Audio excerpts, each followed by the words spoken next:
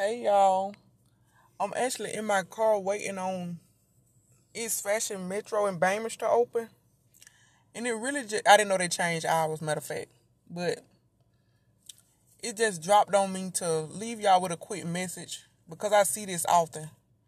But do not let people cause you to stop chasing your dreams and doing what it is that you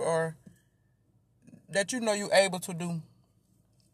I see that a lot. I used to be that way.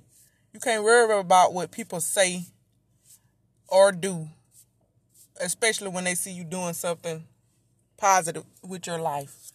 For example, do not worry about still people. And by still people, I mean still broke, still complaining, still worrying, still stressed, still not over an ex that been moved on, still not seeing about their kids like they supposed to. Just still the same people they was when they even knew they was somebody. You know what I'm saying? Ever since they was able to even do anything with their life, they still been where they was. So don't worry about those people. They're gonna talk. It's all part of the process.